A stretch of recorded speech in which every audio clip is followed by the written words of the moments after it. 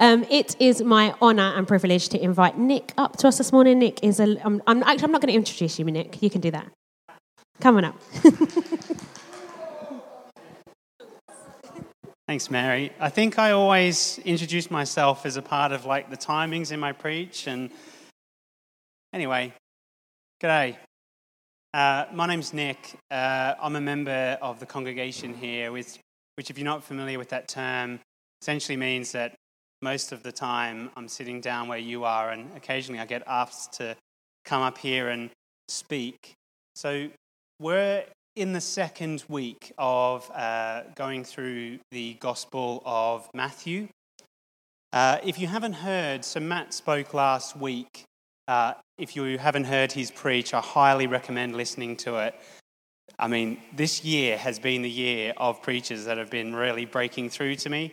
So if you haven't heard them, please do jump on Spotify. I'm sure there's probably another place that they are, maybe on the Hope Church website as well.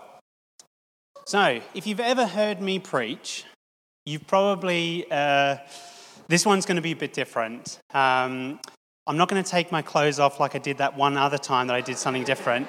But what I am doing is I usually have a script that I read. And there's a few different reasons that I do that. One of them, I don't know if you've ever seen that video of two people texting each other, and every time they initially write what they want to say, and then they delete it and they say, oh, well, that's probably not good enough. So because I'm not a theologian or a professional preacher, commonly I find myself overthinking these, and generally afterwards I find myself in this place where I don't really feel like what I said was what I wanted to say. So I'm kind of taking a risk here. This isn't going to be as polished. I've got 1/5 of the notes that I normally have to try and at least say something. But if it seems like I'm jumping around a lot, you're going to know why. There's nothing wrong with my brain, I promise. And I might also get something wrong.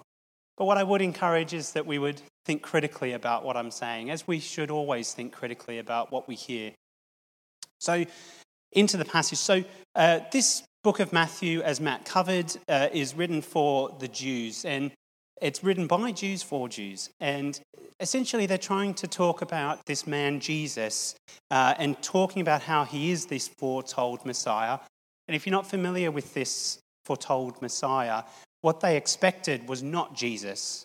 They expected a man who was probably brandish, a warlord, someone to free them from the clutches of the Romans and their oppressors, which I'll get into talking about that. So Jesus at the point, so actually, let me rewind. So Matt has given us 4 chapters to read over, which I'm not going to read as Matt said last week, because I worked out that it would actually take about 20 minutes for me to read all of chapter 4 to 7, which is what I've been given. But where we start in chapter 4, Jesus has been getting some traction. At this point, he's called quite a few of his followers together. He's been gathering crowds. He's getting invited to temples to preach. And he's a bit of the talk of the town. Now, what I'm going to be covering is sort of a part where Jesus goes up onto a mountain. And Jesus calls his disciples together in order to have a bit of a chat with them. Because Jesus is such a bit of a celebrity at the moment, he could reasonably say, and I think he probably could have even noticed, I'm not exactly sure, that his disciples could fall into the trap of maybe being a bit arrogant, maybe even feeling like they deserved some more than what they have. But anyway, let's go into the talk now. Let's go into the Bible verse. So I'm going to be preaching from Matthew, the Gospel of Matthew, chapter 5, verses 1 through to 12. It goes like this. So this title of this is called Jesus Gives the Beatitudes. Now when Jesus saw the crowds, he went up onto the mountainside and sat down. His disciples came to him, and he began to teach them. He said, "Blessed are the poor in spirit, for theirs is the kingdom of heaven. Blessed are those who mourn, for they will be comforted. Blessed are the meek, for they will inherit the earth. Blessed are those who hunger and thirst for righteousness, for they will be filled. Blessed are the merciful, for they will be shown mercy. Blessed are the pure in heart, for they will see God. Blessed are the peacemakers, for they will be called children of God. Blessed are those who are persecuted because of righteousness, for theirs is the kingdom of heaven. Blessed are you when people insult you, persecute you, and falsely say all kinds of evil against you because of me. Rejoice and be glad, because great is your reward in heaven, for in the same way they persecuted the prophets who were before you. This is the word of the Lord. Thanks be to God indeed. Yeah, so like I said, interestingly, so if you're wondering why I've got such a thick Bible, this is actually like a study Bible. So it's a bit of a cheat sheet for writing preachers in one way, but you still have to figure out what you're going to say anyway. It's a commentary and a Bible put in one.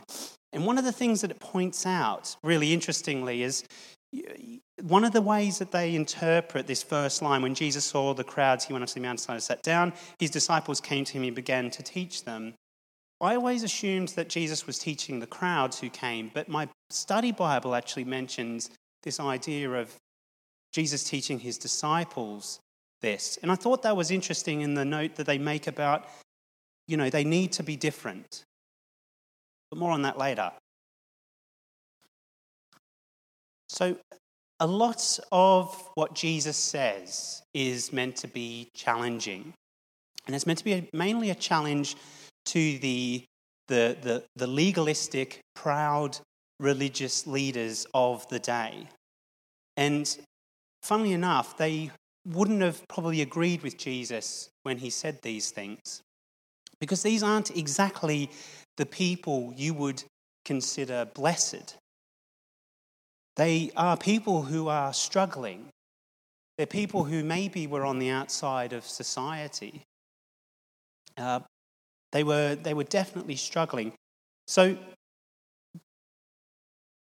our world today might say a similar thing to what the Pharisees may have been saying to the people, because back in those days, in that very Eastern society, you weren't considered blessed if you were downtrodden. You weren't considered blessed if you were taking it tough, because they would say, well, God is testing you, or God is he's doing something because you've done something wrong. But our world today kind of suggests a similar thing. We suggest that those people who are sort of on the lower rungs of our society maybe deserve to be there. And our world says things like, blessed are those people who have big houses and have their lives supposedly figured out. Blessed are those people who are constantly happy. And,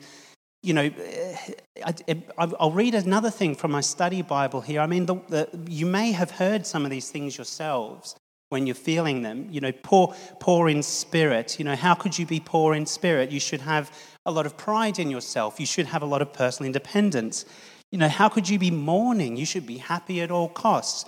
How could you be meek? You're meant to be powerful. What are you talking about?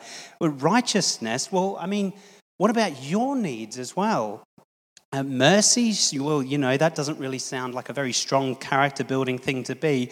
Pure in heart, I mean, like, if you have to tell a few lies to get above people, then maybe.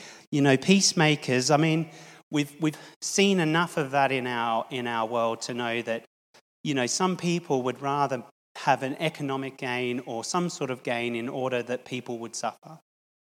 And persecuted, I mean, you probably deserved it.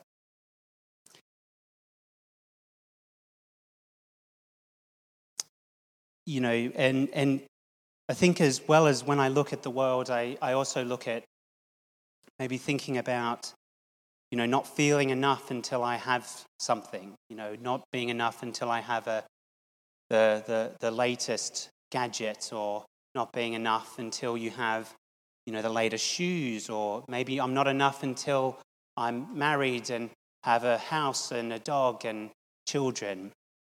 Maybe I'm not enough. But this is where Jesus comes in and talks about these things. And Jesus talks about this all through the Bible.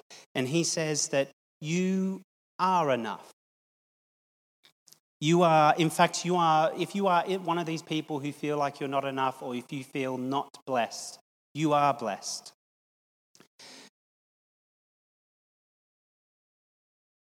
Particularly when you are fighting for what is right and good. But he doesn't say that it's not going to be a struggle. In fact, this is one of the reasons why Jesus was so successful. It was one of the narratives that he was offering. This idea that you would be a kingdom of people who struggle. Struggle for, life, and struggle for what is right. And particularly people who struggle over blind comfort. And Matt and Martin have made a few mentions of this idea of... Sorry, excuse me, my nose runs when I'm nervous. Matt and Martin made a mention about this, but breaking the cycle of our world, this cycle that we're in where we keep looking for things and not finding them because we're looking in the wrong places.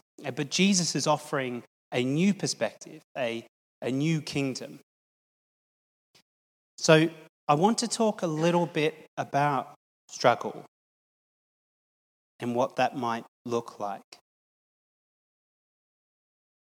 And I think it might be something what Jesus is calling us to do, to struggle a little bit.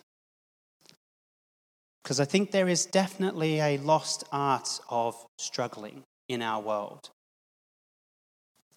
And I'm not to say that comfort isn't good, because comfort is good. We want to be well fed, we want to be sheltered. I mean, we're in this church grabbing blankets, because we want to be warm. And there's nothing wrong with that. And that's not what I'm talking about. And I'm not saying that you should neglect your needs. But what I'm talking about is maybe think about some things that might be binding you.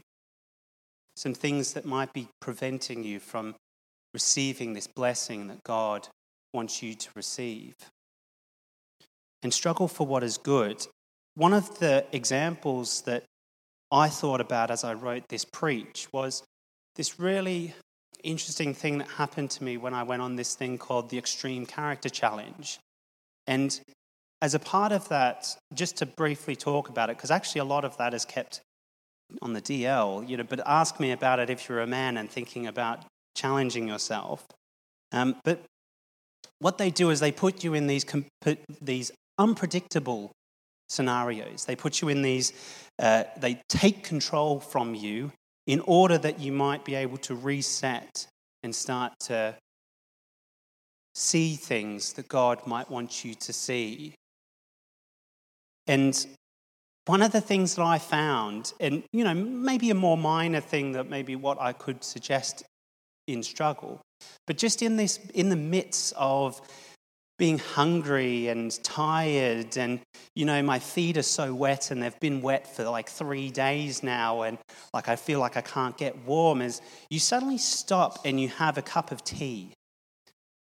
And it is the best damn cup of tea you will have in your entire life. And then they hand you this cup of soup and you're like,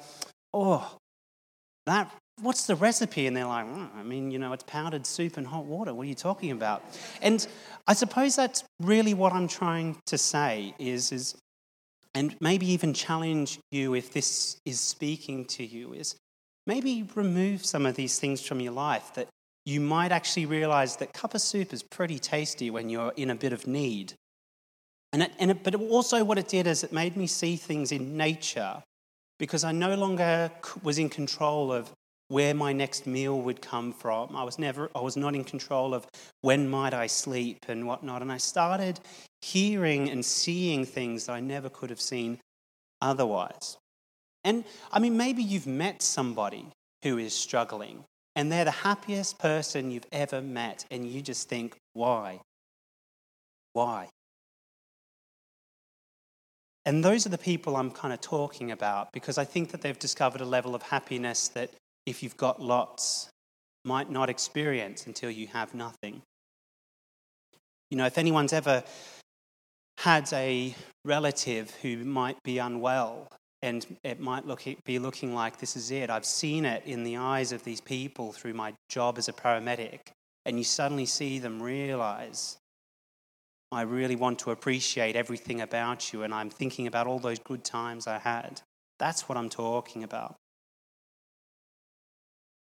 And I mean, talking of life, this beautiful and blessed thing that I think as a society we look down upon, the struggle of aging. Because aging is a struggle. And I mean, like, I'm not going to pretend like I know all about this, but I'm just saying, I'm in my 30th year now. I'm about to turn 30. And statistically, actually, research suggests that from here on, it doesn't get any better. But I mean, fun fact, I mean, like, I want to also say as an aside, as, you know, almost like a public service announcement, I'm not talking about the struggle that comes with health conditions that are an inevitability of my life, but I'm talking, you know, and because most of the health conditions that we sort of see as a part of aging are actually more of a problem with our lifestyles. But I mean, I want to talk even a bit about like what research is saying about people who are living longer, people who are centenarians, people who are 100. And what they've found by visiting these people, I watched it on this show called The Blue Holes, and I looked into a bit of the research, and they suggest that these people struggle in some way. And they don't take comfort. They struggle. They continue in their 80s to walk up hills that have a gradient of 40%. And I mean, I don't want to, by everything I'm saying, trivialize struggle. In fact, I actually want to say that Jesus, and from what I'm saying, I want to glorify struggle and taking ourselves away from things, removing some of the chains that bind us. And particularly when we're struggling for things that are good. And I want to actually read something from my study Bible. One of the notes they made for verse 3 to 12, which is actually all the Beatitudes.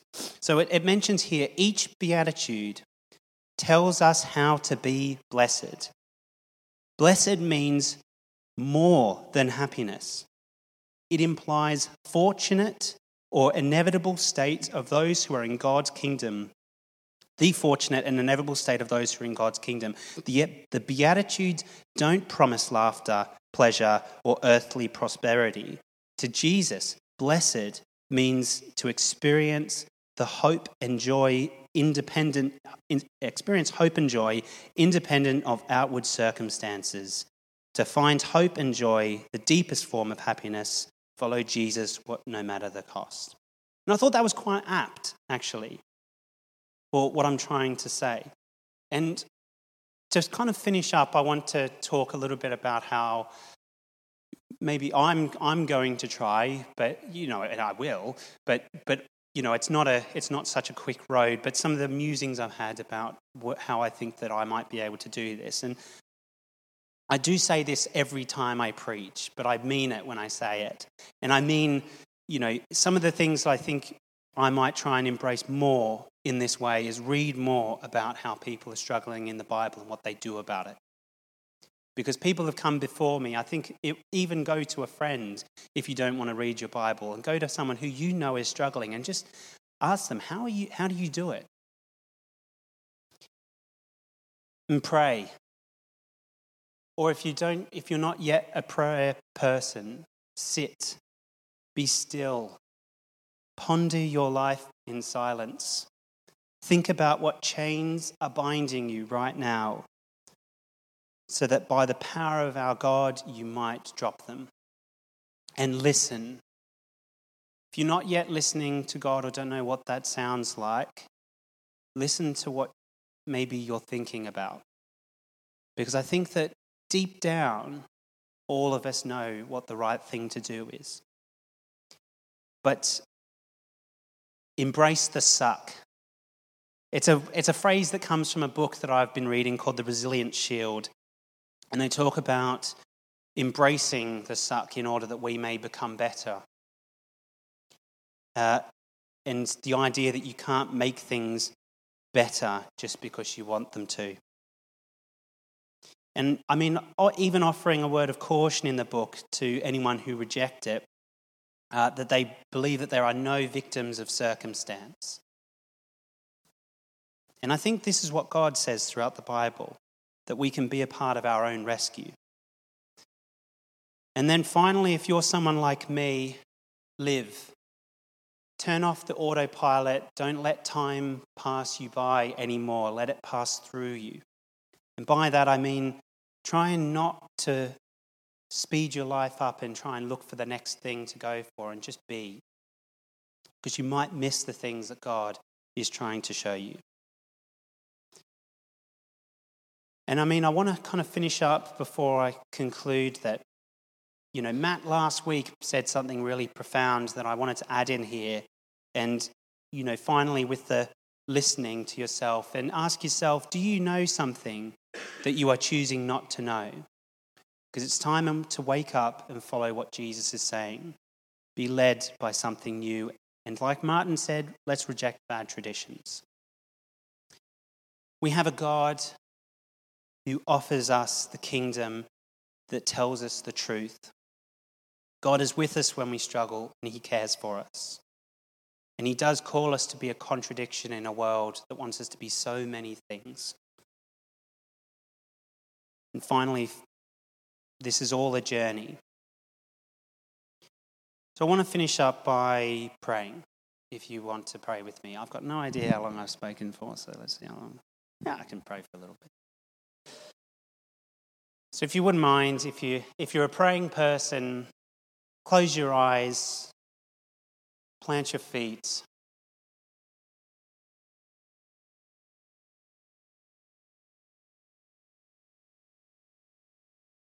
Dear Lord, I pray for all those who are struggling,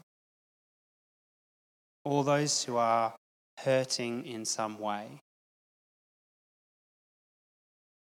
Lord, bless them. Father, I'd like to lift up every single person who is willing to hear. You are blessed. You are enough. Father, may we drop whatever binds us and slow down, stop, listen to what the world might want us to be, and then think about what we truly want to be. In your name I pray. Amen.